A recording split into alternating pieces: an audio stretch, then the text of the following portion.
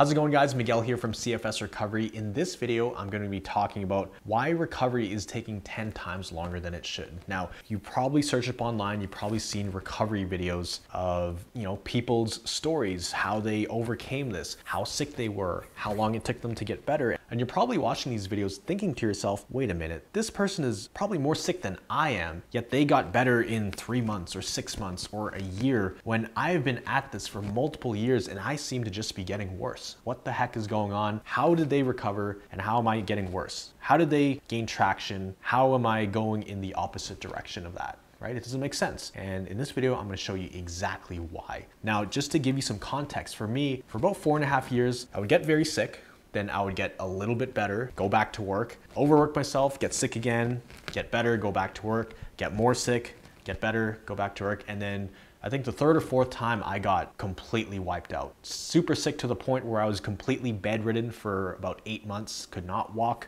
couldn't really function. I needed help every single day to eat, go to the washroom. I had to get food brought to me and I was just seeming to get worse. Yet after I met my doctor, after I learned everything that was going on and I started implementing the right things, after getting on the right track in recovery, I made more progress in about 3 months than I did in the whole previous year combined. And in the following year, I made more progress in that 1 year than I did in the entire 4.5 years combined.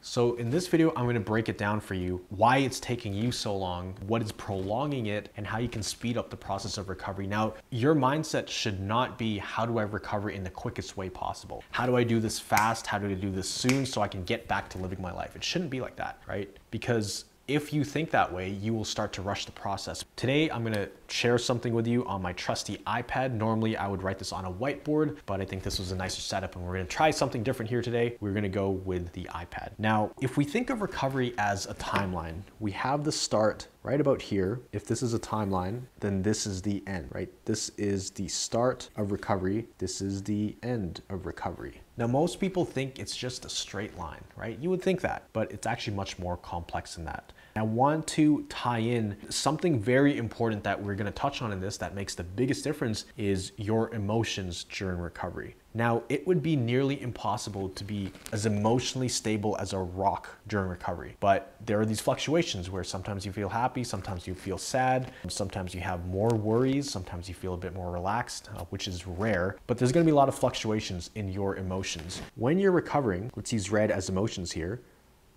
there are going to be these ups and downs, kind of like this, right? Your emotions fluctuate. Let's say this is a normal person's emotions. And to give a timeline, for the sake of giving a timeline, let's make this, let's just say 1 year, just for the sake of it. Now, within 1 year, there's lots of fluctuations in emotions. Things happen, life happens, family member gets sick. Something's coming up where you have to go out to do a physical event, or you have to go to a birthday party or a Christmas dinner, or people come over and it's very stimulating. You're gonna have different emotions. You're gonna feel happy, sad, excited, feelings of depression, things like that. This is a normal range of emotion. What happens with CFS is these emotions are amplified. And so let's just say that a normal range of emotions is within these levels, kind of like that. These are the normal ranges of emotions. When you're recovering, when you're going through something like CFS, when you have a hypersensitive nervous system, these waves are much more drastic, and I'll show you here. Instead of being within the normal ranges, it tends to go outside the normal ranges. And there's these blips where you have these mega highs and mega lows, mainly a lot of lows. This is just showing you the different ranges of emotions. Now notice how here we're outside those normal ranges, right? And anything outside those blue ranges, I want you to think about that as, worry, fear, negative emotions. When you have these things, you go outside that emotional threshold and then it will tend to stress your body out. Because what happens is when your emotions are amplified, especially most of the time it's fear, it's anxiety, it's worry, you're gonna go on what I like to call a side quest. If you think of recovery like a mission, there are all these side missions. It's kind of like a video game, right? There's one goal, especially if you play like Red Dead Redemption or GTA,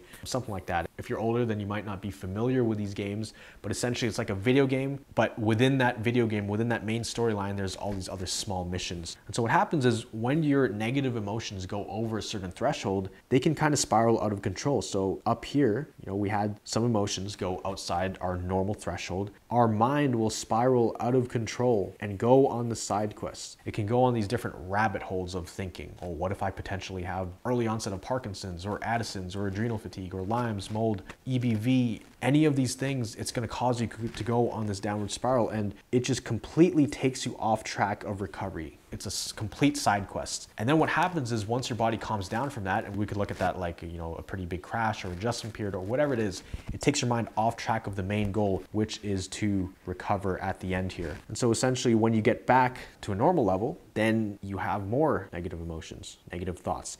And then if it goes too far, then it starts to put you in that downward spiral again. So your thoughts spiral out of control. And as we know, when your thoughts spiral out of control, you start to have physical symptoms. And then you end up going on all these different side quests, and the whole journey feels much, much, much longer than it should be. So you have all of these things. Look how much extra time that took, how much extra effort, how much of a longer journey that is than if we just traveled in a straight line all the way through. It just made the journey so much longer. So this is something to really think about. Every time your mind starts to go down these loopholes, these side quests, it starts to go down these rabbit holes of potential outcomes or worries or fears, all these things, it takes you off the path, right? It just delays the process. It doesn't completely stop it, but it delays it, because at the end of the day, my belief is that everybody can recover from something like this. If they learn the right stuff and have the right approach, as long as there's no other health conditions that have been proven and all your tests and scans have come back negative, or they don't find anything that clearly explains the level of symptoms that you're feeling. If the doctors don't have any solutions, this applies to you, right? So anytime it goes outside of these normal ranges, these dotted blue areas, things are just gonna spiral out of control. We don't want that, right? So we wanna be like this red line here, this red squiggly line, and keep our emotions within a certain threshold. And this can be for both happiness and sadness. I think if we were to draw out a graph in terms of emotion, there's depression, at least this is how I see it, right? I'm not saying this is exactly right, but there's depression and then there's elation. Elation is when you're overly happy or overly excited, right? So it's the extreme ends of the spectrum. I think in the middle, at least from what I've read and the programs and the courses I've taken and what I've experienced, in the middle, it's this state of gratitude, and that's where you want to get to. When you're gratitude, you're level-headed, these emotions aren't fluctuating so much, and you're able to see everything from a more understanding perspective. You're not placing labels of good or bad on the things, circumstances, people, places, things in your life, but you're able to actually be grateful for them. And I think, at least from my experience, gratitude is in the middle of all of this, in the middle of depression and elation. You can swing to both ends, but I think right in the middle of that, the healthiest way, the most balanced thing is to have gratitude.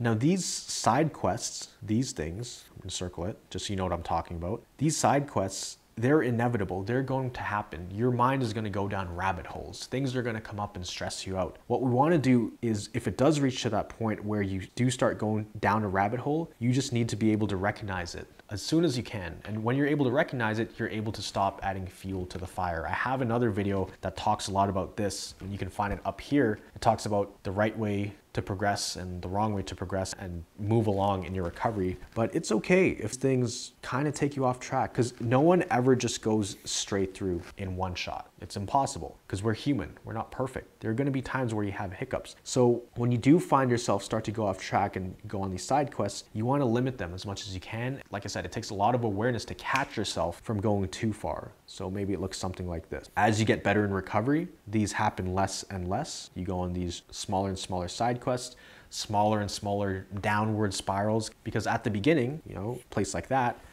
there can be quite intense downward spirals. But as you move along in recovery, it gets less and less. You can almost feel a trend of those negative thoughts and, going down those rabbit holes become less and less intense and less frequent. So this is how most people go along in their recovery. And this is probably what you're doing right now too. What can happen sometimes is if this downward spiral gets too far out of control, it can kind of explode into something like a crash and like a major setback where you actually go back a few steps and you start there. Then you repeat the process, you might run into the same issue, the same kryptonite, the same hurdle, and then it can lead you down that path again, and you get stuck in this loop where you're not actually making progress, you're just stuck in that same spot in the timeline, right? That's where you want to identify your kryptonites. And I have a video right up here talking about that. The big dominoes in your recovery, the kryptonites, the big things that are holding you back, that without solving them or dealing with them or facing them head on or actively doing something about them, you're going to stay stuck. You're going to stay stuck, or it's going to take you much, much longer to recover. These are the things you want to be aware of. And it's something that we really touch on in Recovery Jumpstart. We find out what's blocking you, what's keeping you stuck. Every single person in the program has their own profile. What are their biggest struggles? What's their kryptonite, and what is the solution to that? And everybody's a little bit different. There's a lot of crossovers and similarities for people's circumstances, but for the most part, you know, it's quite unique to them. So you need to identify what are the triggers that cause your emotions to go outside of this normal level or this certain threshold that you have that cause it to go out of control, right? So we don't want you to get stuck. That's what we don't want. Ideally, in a perfect world, these side quests get smaller and smaller as time goes on. So the trend moves in the direction where, you know, there's less and less of these happening, to the point where at the end of your recovery, things don't faze you, right? You're not as hypersensitive anymore. So the same things, the very same things that might worry you a ton in the beginning, you know, over here in the early stages, that same stressor can look like this towards the end of your recovery, because that same stimulus, it's not going to stress you out that much. But it's just the beginning that's the hardest. Being able to recognize when you're on this is very important. But let me know if this is making sense. I hope, you know, my drawing's not too messy. I hope you guys are understanding this and resonating with it. Think of the times where you went on downward spirals and you kind of got out of control, at least emotionally and mentally. It's very common. I know for myself, I used to have this happen every single day. I would get into these loops where I just worry. I'd get into these patterns of asking myself, am I ever actually going to get better? Am I ever going to live a normal life? Am I ever even going to walk normally again? I didn't know. I forgot what it was like to walk, literally. I really had to think about it and dream about it. The only time I would really walk around was in my dreams, literally. Because when I tried, my legs would be buzzing and tingling for the rest of the day, and my skin would be crawling, and there was like pain. It felt like elephants were sitting on my legs. So, you know, there's a way to deal with that as well, which is the brain retraining exercise for chronic pain, which you can actually watch it in this video up here. But I hope this makes sense and really paints a picture of kind of what's going on with the body. If it doesn't make sense, if you wanted more clarity on this, then I would be happy to do a follow-up video to this, you know, maybe a different diagram. But if this did make sense to you, make sure to let me know down in the comments below, and let me know if you want me to do more diagrams like this, more breakdown videos where I really visually show you guys what I'm talking about. I'm a very visual person myself, so I find it quite easy to come up with these drawings, but let me know if this helps. I'm happy to do them. Now, for the subscriber comment of this video, it comes from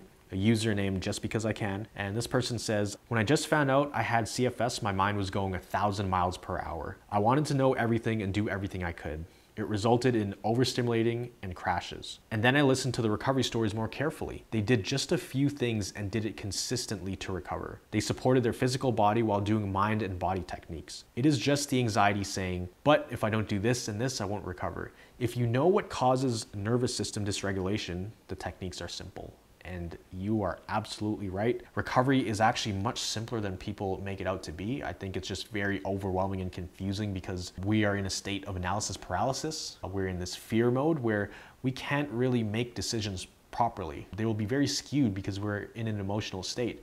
And especially when we've tried so many things in the past, I'm sure you watching this right now, the whole reason you're here is because you've already spent thousands of dollars on other tests and specialists, and maybe naturopaths, doctors, alternative treatments that didn't really work. And so now your mind is in a place where it doesn't want to make the same mistakes again. And it also doesn't want to waste not only just money, but your time and energy and your effort. Because every time you try something new, it brings with it a risk of disappointment. And sometimes it gets to that point where you've already been disappointed so many times, the last thing you want to do is put your hope on the line again just to have it pulled away from you by reality and to be disappointed again. So recovery is actually quite simple. I try to simplify it as much as I can on this YouTube channel. If you really wanted to understand it in the simplest way possible, then you can click the link down below. You can apply for our program, because all of these concepts, we talk about it in the Recovery Jumpstart program, in the Thriver mentorship calls. We talk about it every single week. and there's people recovering. You know, as you implement these things and get better, it becomes easier and easier over time. And when you're surrounded by people who are recovering, who are just like yourself, who are in the trenches, but have this one thing in common of thriving health, if that's the end goal for all these people, it just becomes normal to recover. It becomes a natural thing when you surround yourself with people like that. So if you wanted some extra help in simplifying recovery and learning more things just like this, and if you wanted some hands-on help, make sure to click the link down below. Like I said, apply. We can see if you're a good fit for the program. And if you did enjoy this video, if you got some value out of it, make sure to comment down below. Like I said, let me know if this makes sense. I'm happy to do more videos like this. Make sure to hit that like button, hit that subscribe button, and hit the notification bell so that way you don't miss any of this kind of content. And always remember, you are a thriver and you are just one mind shift away from living a life of thriving health. I'll see you in the next video.